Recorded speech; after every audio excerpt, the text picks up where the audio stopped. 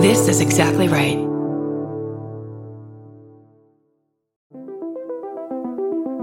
Hi, I'm Erin Welsh. And I'm Erin Alman Updike, and we're the hosts of This Podcast Will Kill You on Exactly Right.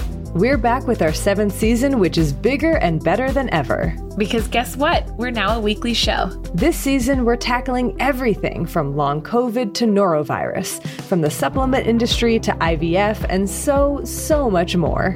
New episodes drop every single Tuesday. Follow This Podcast Will Kill You wherever you get your podcasts. This story contains adult content and language. Listener discretion is advised.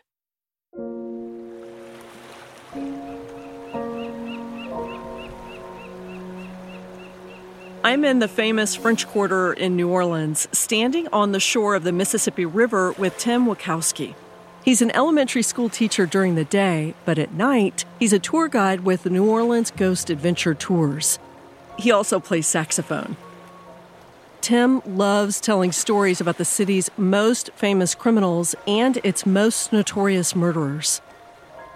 So talk about a little bit about what you know about crime in this city. So crime is very much in the bones of New Orleans. It's a big part of it. Back early 1800s, so this whole area here, we didn't used to have the levee, the wall that separates the river in. The ships are coming right up to dock right here. So everybody on that next street, on Decatur Street, is catering towards the sailors who are coming in. So first thing that guys want after they get back out from sea is they want a woman and they want a drink. So they're all dance halls.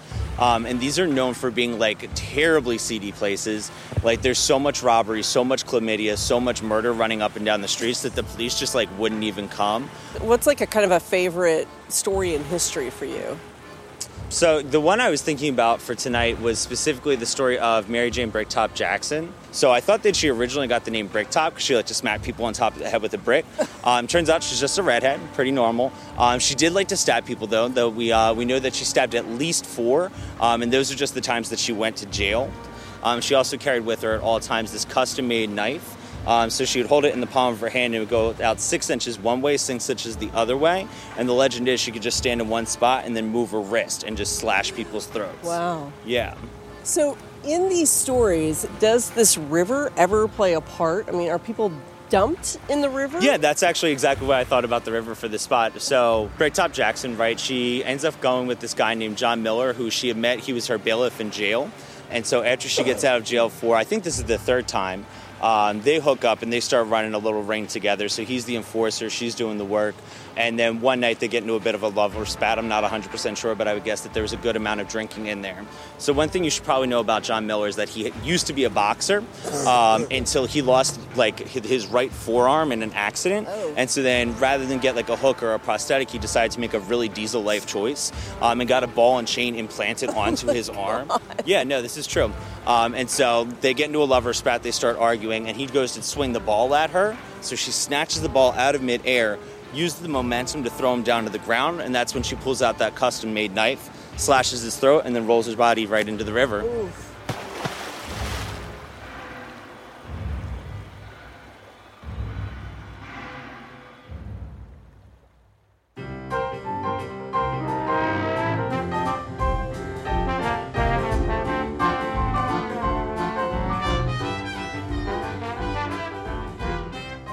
New Orleans is a city that boasts outstanding food, fabulous music, and wonderful universities, but it also has a difficult history, one with more than 300 years' worth of murders.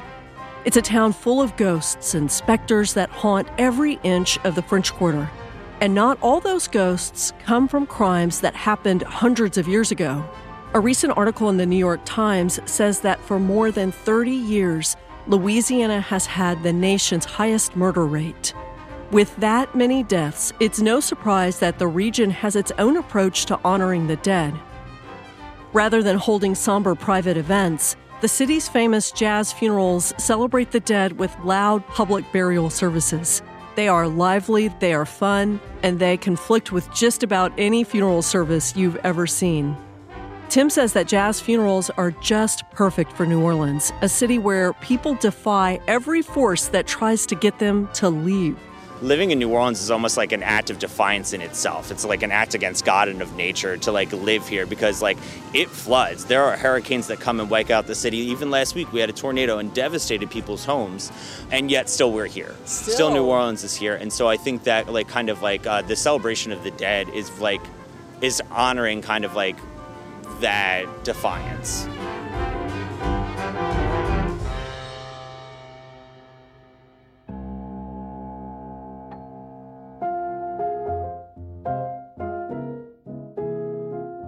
The story of the Crawford family and their mysterious deaths isn't featured in these New Orleans ghost tours, but maybe they should be.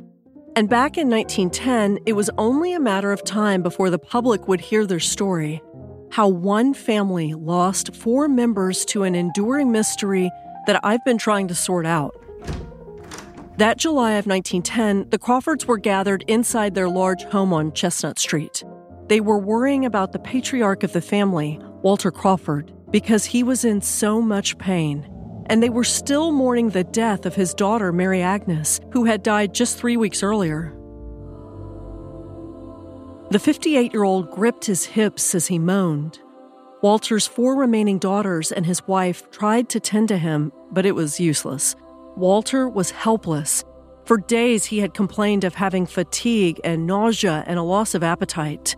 He had a metallic taste in his mouth. He seemed confused at times, and always exhausted, as if he were outmatched in a prize fight. Walter's 28-year-old daughter, Annie, brought him something to drink. His condition wasn't improving, and it seemed clear that it wouldn't improve without medical help. Finally, the women became so concerned that Annie Crawford phoned a doctor at the neighbor's house, just as she had from Mary Agnes a few weeks earlier. Dr. Edward Bacon rushed over, unzipped his medical bag, and examined Mr. Crawford. But his body was already cold. Just as suddenly as his symptoms had begun, they had ended. Walter Crawford died on July 15, 1910, inside their home on Chestnut Street. This was devastating for the Crawfords. Now, 2 family members had died within 3 weeks of each other. Dr. Bacon surveyed Walter Crawford's body. There were no external marks or bruises, no signs of trauma. This didn't appear to be a crime. It was something else. But he needed to settle on a cause of death. Dr. Bacon pulled the sheet over Mr. Crawford. And then he talked with the family. Dr. Bacon considered Walter's symptoms. He had complained of feeling weak and nauseous. He had refused food, he was vomiting, and he was confused. Walter eventually went into a stupor, slipped into a coma, and died. Dr. Bacon concluded that Walter Crawford died from natural causes, something called uremia poisoning. This medical condition is a buildup of toxins in the patient's blood because his kidneys have stopped filtering the toxins. Many times, uremia poisoning is a sign of kidney disease. Modern medicine would offer treatments like drugs or dialysis or a kidney transplant, but in 1910, they had not yet connected uremia as a measurement of kidney functioning. If the coroner had been alerted by Dr. Bacon, he might have taken a closer look at Walter Crawford's body. He might have even tested it for poison in the bloodstream. And if the results were positive, the medical examiner might have called the police. But any doctor searching for evidence of uremia poisoning would have been at a disadvantage in 1910. Modern physicians can administer a simple test to look for the presence of a molecule called creatine to confirm the kidney issue. Even though a chemical test for creatine had been developed in the late 1800s, it was cumbersome and complicated and not standardized. So it's certainly possible that Walter Crawford died from a common early 1900s disease, but it was also likely that he was poisoned. That was also the case with his daughter Mary Agnes. She might have died from spinal meningitis, but murder was also probable. And if Annie Crawford had poisoned them both, she had gotten away with it. Throughout all of this, Annie held a cold reserve. She didn't cry. She didn't even seem bothered by her father's death. Yet she was still close with her sister, Emma Crawford. So again, she was capable of having close relationships. Historian Terence Fitzmaurice says that Walter Crawford was certainly missed by the Crawford women, but neither he nor his brother Robert were ever a dominant voice in either of their households. Annie tried to control everyone. She argued with her sisters and her aunt, and the men stood by and said little. Later in this story, Annie's Uncle Robert said he mostly just paid attention to his wife and no one else, and his brother seemed to do the same. So it was a very dysfunctional family. There's no question of that, and I found that the men were without really any say-so in the matter. They took a back seat to everything. Despite that, wouldn't you expect for Annie Crawford to mourn the deaths of her older sister and her father? And if she didn't, doesn't that suggest that she could have killed them both? Was she exhibiting the callousness that I've talked about so much in stories about psychopaths or sociopaths? You remember Edward Ruloff, the killer from our first season of Tenfold More Wicked and of my book, All That Is Wicked. Edward showed no genuine remorse for the 5 murders that he committed, including the murder of his own infant daughter and his infant niece. Edward Ruloff feigned emotions to manipulate others, but Annie literally showed no emotions except with her sister Emma. There are fewer women with antisocial personality disorder than men, about 3 to 1. And women with ASPD tend to be less violent than men. They're just more manipulative. But remember Clara Phillips from season 4? Never discount a woman's ability to kill with coldness. But back to the observation that Annie seemed detached from her family. That doesn't always mean that something's wrong. What if she were on the spectrum and didn't know how to identify and then express those emotions? That's a possibility, but she was close to Emma, and she didn't seem to exhibit other signs of autism. I know that everyone mourns differently. It's difficult to be judgmental of how someone reacts to the death or the murder of a family member. And a good example of that is the wrongful conviction of Michael Morton in Texas. In 1986, Morton's wife, Christine, was murdered by a stranger, and within a short time, Michael was convicted of killing her solely on circumstantial evidence. When Michael Morton testified in 1987, he was calm and emotionless on the stand. The jury noticed, and it made the jurors uncomfortable. They assumed that he was a sociopath because of his apathetic reaction. How could he not weep over the death of his wife on the stand? The jury convicted him, and Michael Morton spent almost 25 years in prison before DNA evidence exonerated him. So keeping that in mind, I'm not quite ready to judge Annie Crawford based solely on her lack of reaction during these 2 deaths. She might not have had a personality disorder, or she might not have been on the spectrum, or she might not have simply been mad at her father and her sister. It might not have been any of those things. But if she did kill them, it seemed likely to be for the money, the life insurance money that she split with her sisters. They would now need to pay for another funeral. And I think that finding the family gravesite will be key. If it seems ornate and expensive, then perhaps Annie did spend a lot of money on the gravesite, most of that insurance money.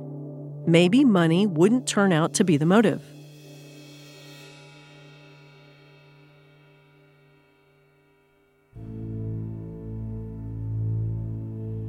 Now, for the second time in 1 month, the Crawford family held a funeral at St. Stephen Catholic Church.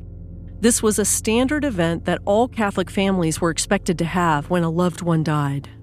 If you were a Catholic, even in 1910, 11, and 12, the church is still pretty much a Tridentine church where the parish and the infrastructure of the church requires a mass. It requires a sacred burial ground. It requires priests and deacons and sextons and the like.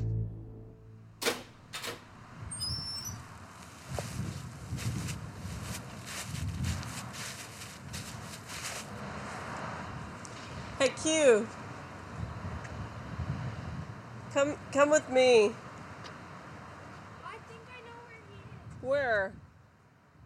My daughter and I are walking around St. Patrick's Cemetery No. 3 in New Orleans.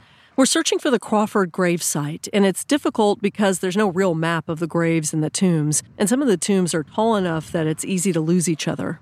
Come here, baby. Where are you? Where are you? What is this called? The cemetery? St. Patrick's 3. Yep. I know, but I don't have a location. He's here. Where? He died in age 58. Yes. He died July 15th. Yes. 1910. Okay. So based on that, we can find him. She said there's kind of no rhyme or reason for where they bury people. My daughter and I talk a little bit about the history of these older cemeteries. They call these City of the Dead, these types of cemeteries. Above ground. These look pretty old over here. Do you want to look real quick? See, these real big ones, I'm going to take a picture. These really big ones, I don't think the Crawfords could have afforded it. For the second time in a month, a Crawford family member was buried here in St. Patrick No. 3. In 1910, Walter's eldest daughter, Emma Leo, and her husband, Edward, once again traveled from Texas to attend the services. Once again, cemetery workers prepared the family plot for another Crawford body. Walter would be buried there at St. Patrick's Cemetery with his daughter, Mary Agnes. That's the gravesite my daughter and I are looking for. Nothing? No. What's his name? Walter Crawford. I don't think it's going to be big, so let's look down here. No. Burials in New Orleans are different than they are in Texas or Wisconsin or Washington State. Author Alan Gautreaux explains how they're different in historic St. Patrick's Cemetery. The cemeteries, it's a square city block, but there's over 150,000 people buried in there because of the burial traditions that we go through. And one of those things that we go through is they're above the ground because, we're below sea level, the water table. Back in the old days, people would, after a big heavy rainstorm, people would go by the cemetery and they'd see grandma popping out the ground waving to them.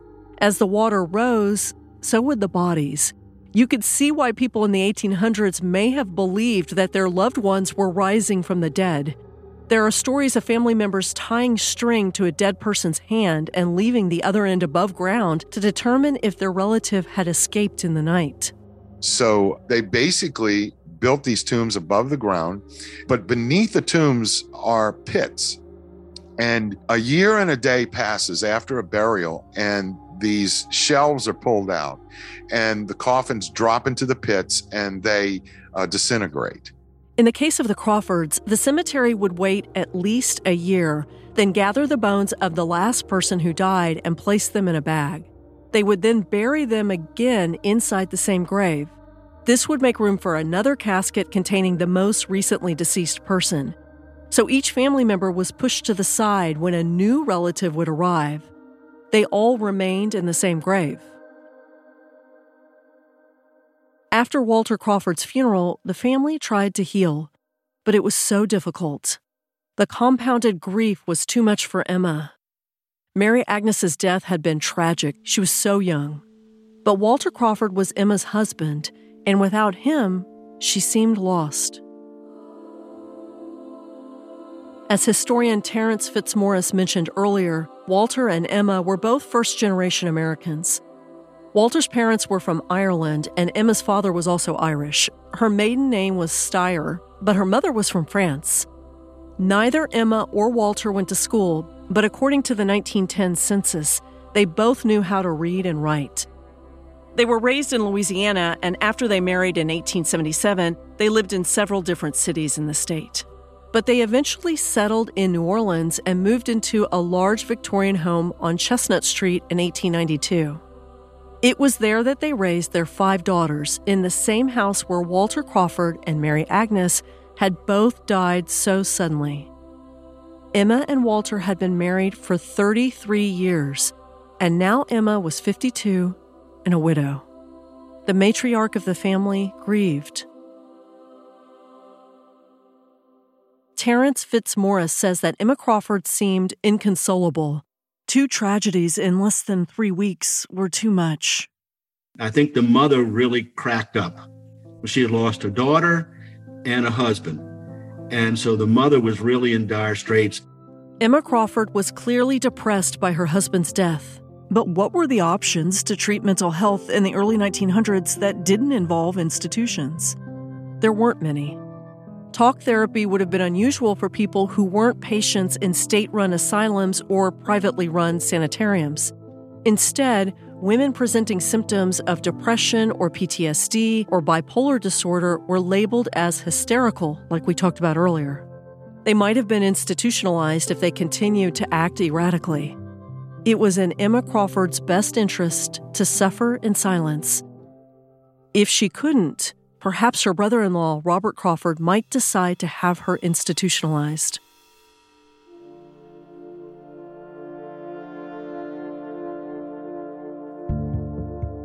So while Annie Crawford's father and sister had both died in a short period of time, they were diagnosed with different diseases by 2 different doctors. Mary Agnes had been afflicted with meningitis, while Walter had uremia poisoning. There was little reason to connect the 2 deaths, and even less reason to suspect murder. There were no autopsies, and both victims were buried quickly in the family plot.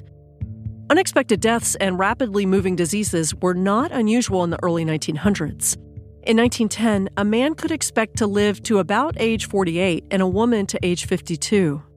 The top 3 causes of death were pneumonia, heart disease, and tuberculosis, but new treatments for all 3 were emerging.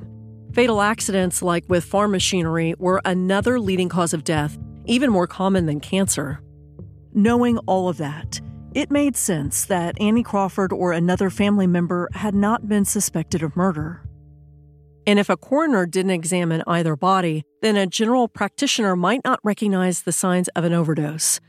Poison expert Dr. Neil Bradbury tells me how coroners in the late 1800s and early 1900s would have determined that a victim died from morphine. One of the key telltale signs of a person who has died from a morphine overdose is that their pupils in their eyes become very small, pinpoint pupils it's called, and it's very indicative of morphine overdose. Dr. Bradbury and author Deborah Blum tell me about an 1898 case that illustrates this. It's the story of Dr. Robert Buchanan and Anna Sutherland in New York City. There was a case in New York in the late 1800s of a doctor who had abandoned his wife and taken up with a brothel owner and even had her as the receptionist for his doctor's office at one point. And naturally, this didn't go down too well in the upper society of New York at the time. He started feeling shunned by his friends. And so he decided it was time to get rid of her, and indeed poison her with a morphine overdose.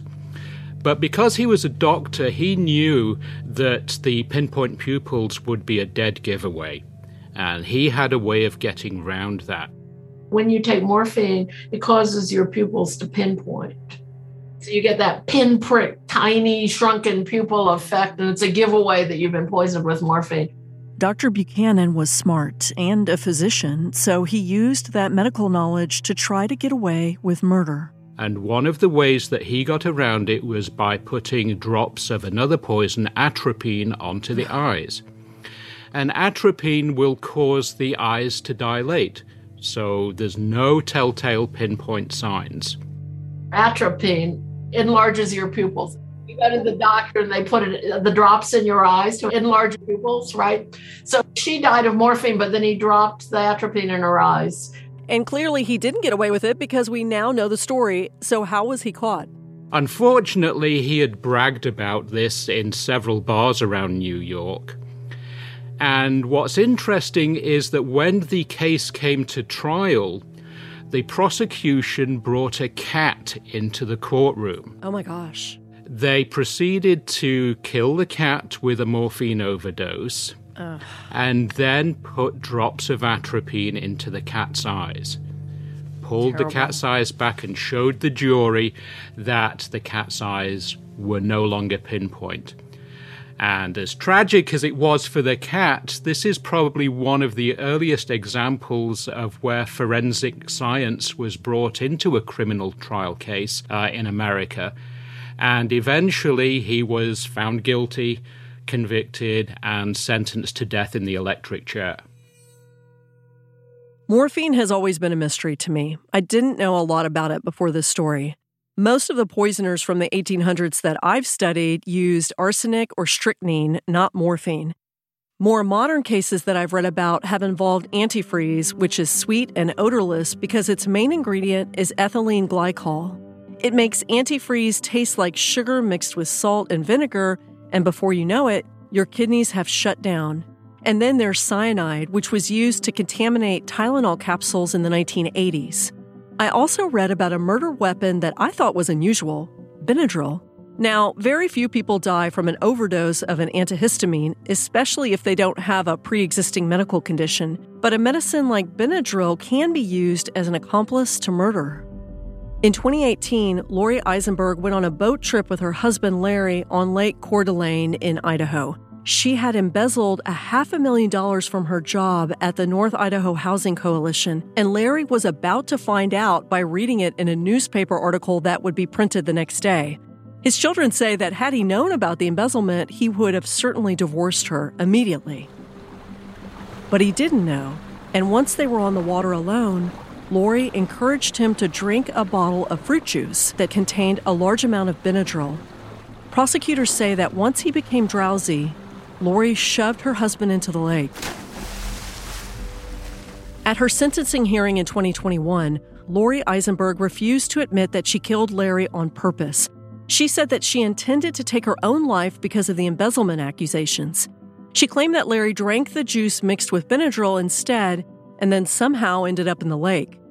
Still, she addressed the court for 45 minutes, trying to absolve herself from any wrongdoing. Larry used to hate it when people said, "I'm sorry."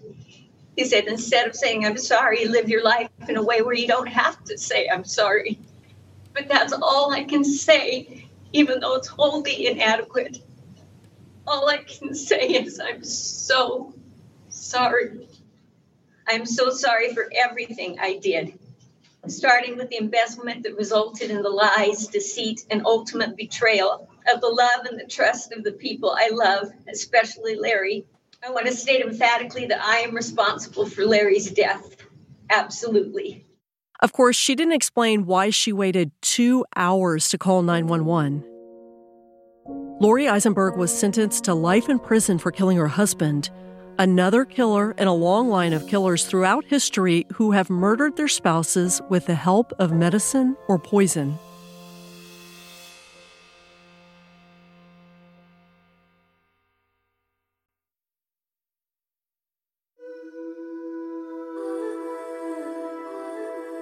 We just heard about Benadryl being used to help a murderer in 2018, but it's definitely not the first time a milder medicine has helped a murderer drown their victim.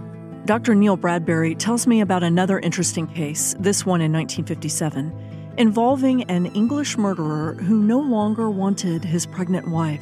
It is very analogous to the story of Ken Barlow. He was not actually convicted of using insulin to kill his wife.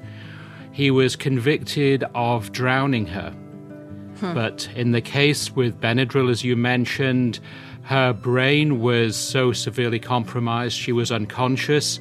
Benadryl, as we know, if you take too much of it, will cause you to sleep and become unconscious. His wife Elizabeth was 2 months pregnant and feeling unwell. She was taking a bath when she drowned. And the question, certainly for Ken Barlow, was did he push his wife under the water in the bath when she was suffering from a coma induced by insulin, which would be very analogous to the story you just mentioned of Benadryl. Benadryl strictly was not the method of murder, but the rendering of the individual unconscious before pushing them overboard would be essentially the same thing. It would just be a tool to get them unconscious and then commit the murder. Lori Eisenberg's husband and Ken Barlow's wife were both obstacles, so the killers removed those obstacles. That might seem like an unsympathetic way of looking at it, but perhaps there's insight from those cases that can help with the Crawford case. Had Annie Crawford's father and sister presented her with obstacles in 1910? She didn't have a job, but her family seemed to be supporting her financially. She wasn't paying rent for living in the family home. Her mother, Emma Crawford, used her husband's life insurance to pay for the house and for living expenses. Annie didn't have any male suitors, but she didn't seem concerned about that. Annie was an odd woman, for sure, and controlling. Her niece-in-law, Cecile Leo, remembers how strangely Annie would act when she eventually moved to Port Arthur to live with Cecile and Annie's nephew, Patrick. Remember that Annie's older sister, Emma, had lived in Port Arthur before she got married to Patrick Leo. They would go on to have Cecile's husband, Patrick, and his two sisters. They were real active in St. Mary's Church. As a matter of fact, Mr. Leo, Pat's father, helped build the church. He was a bricklayer. And Emma, Mrs. Leo, was an altar society member. And they'd have meetings and everything like that. Emma would get so aggravated because she'd be having her little friends over for their meeting, and Annie would come in with a bucket of water and a mop and go right between all of them, right in the middle of their meeting, and then she'd go mop the hallway. Anyhow, it was like, well, you don't have anything to do, but I'm cleaning house. So you are engaging in recreation when I'm doing real work. I'm doing all this work, And I remember Mary telling me that, and she said, Mother would get so aggravated. Yes, Annie was peculiar, but that didn't necessarily make her a killer. Though, if there were just one more suspicious death, she could be considered a serial killer. Now, as I said earlier, our society's idea of a serial killer is usually someone who picks victims and murders them for some sort of abnormal psychological pleasure or thrill. But the FBI says that a serial killer is someone who has killed at least 3 victims with a cooling-off period in between, which would distinguish them from a mass murderer. If Annie Crawford did kill her father and sister, and if she killed any other family member, then she would technically be considered a serial killer. Just like a gang member might technically be a serial killer if he or she kills several people over a period of time. Throughout history, there have been female killers who did fit that definition of a serial killer perfectly. This particular category of killers has fascinated society for centuries, including true crime writer Harold Schechter. He wrote a book about serial killer Belle Gunness, a notorious and brutal murderer. I'd become very interested years ago in the whole phenomenon of female serial murder. At a time when, the received wisdom was there was no such thing as female serial murder. I realized that there have been many, many female serial killers. They just tend to commit their crimes in different ways from male serial killers. One of the things that attracted me to the Belle Gunness case to begin with, generally speaking, most of the notorious female serial killers in the 19th century were poisoners. Right. I know that this is an odd question, but is death by poison more painful than death through other methods? Their victims suffered more agonies than Jack the Ripper's did. Right. Jack the Ripper dispatched his victims very, very swiftly. All his atrocities were committed post-mortem. Where some of these serial killers, like Jane Toppin, took this incredible perverse pleasure in prolonging the suffering of their victims. If Annie Crawford were a killer, it seemed unlikely that she did it for pleasure. No one reported any real animosity between Annie and her sister or her father. Let's go back to money as a motive. Remember, Mary Agnes had life insurance, and Annie's father, Walter, had even more life insurance, as well as more money in his estate. Annie could draw on her share from both policies if she wanted to. Alan Gautreaux offers some details about Walter's policy. Now, her father, Walter, had a life insurance policy, and his total succession, now remember, this was a few years before that, was $1,000 was the total succession. I'm not really sure how much it would be today. I figured that out. It's about $30,000 today. Almost half of it was from life insurance from the Metropolitan Life Insurance Company. The other half came from the Ancient Order of the Druids, a fraternal organization similar to the Freemasons as a way to help with funeral expenses. Walter Crawford was a member, and his wife was the sole beneficiary. Annie had to split the money between her 3 remaining sisters and her mother, Emma. So there was $1,000 plus $300 from Mary Agnes's life insurance. Annie had a stake in almost $40,000 in modern-day money, split 5 ways. Less than $10,000 doesn't seem like enough of a motive, except for one thing. Annie Crawford still hadn't secured a job. But even then, her other sisters worked, so there was still money coming into the Crawford house. At this point, we still don't have enough evidence to say that Annie Crawford definitely murdered her older sister and her father. But Alan is fairly sure that she was guilty. When we discussed potential motives, Alan kept returning to the antisocial personality disorder theory, which is valid. What is the motive? Is the motive that, is it the money? Because, if she wasn't getting that much money from the deaths, so what does that leave us with? Well, let's eliminate the impossible and see what's possible. Could it be that she just truly enjoyed killing? Yep, could be. Yeah. So I think, the motive is not secondary. I just think that there's a couple of them there. So you think this could be some kind of personality disorder, not just greed, right? Well, dealing with true crime or historical crime, as I'm sure you are, because you're experienced at it, I would have to describe her as sociopathic, psychopathic, addictive personality. Addictive. That's a key word in this story, but not yet. Here's a clue. Addiction did affect the Crawford family, more than one member, and it might have been Annie. She seemed distant a lot. Maybe addiction was why. She seemed to collect a lot of drugs. Would she really need that many pills to murder people in her family? It's not hard to imagine that she might have had an addiction, but that she was a functioning addict.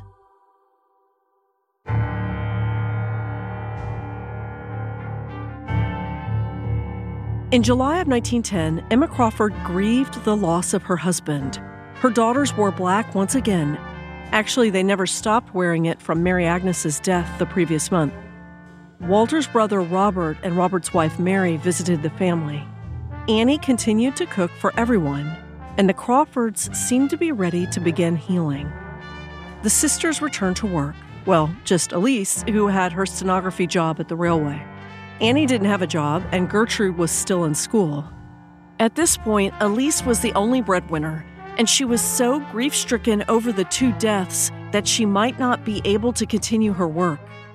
Her relationship with the grocer was unstable, and she secretly coped with all of that in a very bad way. Over the next week or 2, the Crawfords returned to a normal routine. Gertrude went to school while Annie kept house. But not for long, because about 2 weeks after Emma's husband Walter died, she started to feel awful. Her stomach ached, she felt weak and nauseous, she had a metallic taste in her mouth. She was laying on her bed.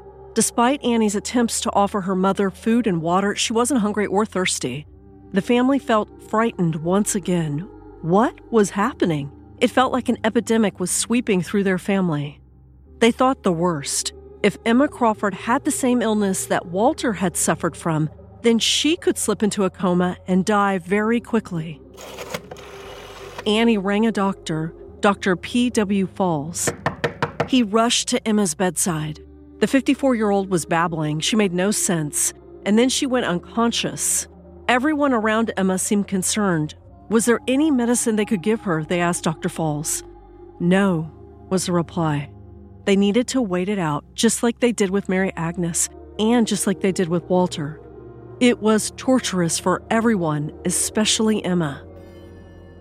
No one seemed to remember one small detail that would later become very important. Emma Crawford had a life insurance policy, just like Mary Agnes, and just like Walter. but I'm sure Annie Crawford remembered that.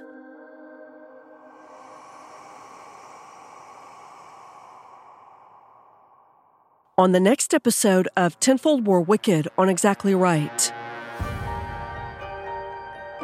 Elise had a child out of wedlock, and she was just broken about the loss of her child, given up in childbirth, and the loss of her sister and father.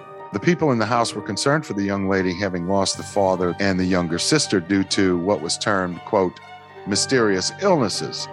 The thing that's hard to understand, we try to think about the rationale for poisoners. I think a lot of the time we're just unable to do that because there isn't a rationale. We're trying to think about a rational explanation for something that just isn't working. These people are not thinking right. They do have mental health issues that prevent them from thinking in a rational way. If you love a good, real ghost story, my new audiobook original, The Ghost Club, is available for pre-order now wherever audiobooks are sold. I can't wait to tell you the real story about the world's most famous ghost hunter, who was the head of the world's most famous ghost club, and how he investigated England's most famous haunted house.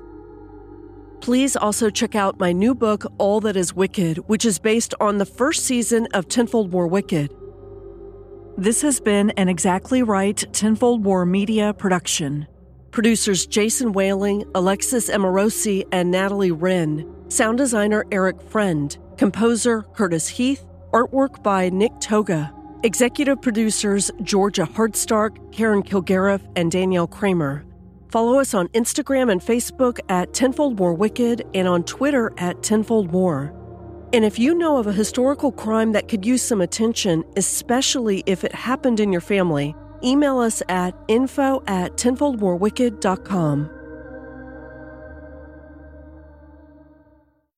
Follow Tenfold More Wicked on Apple Podcasts, Spotify, or wherever you like to listen so you don't miss an episode. If you like what you hear, rate and review the show.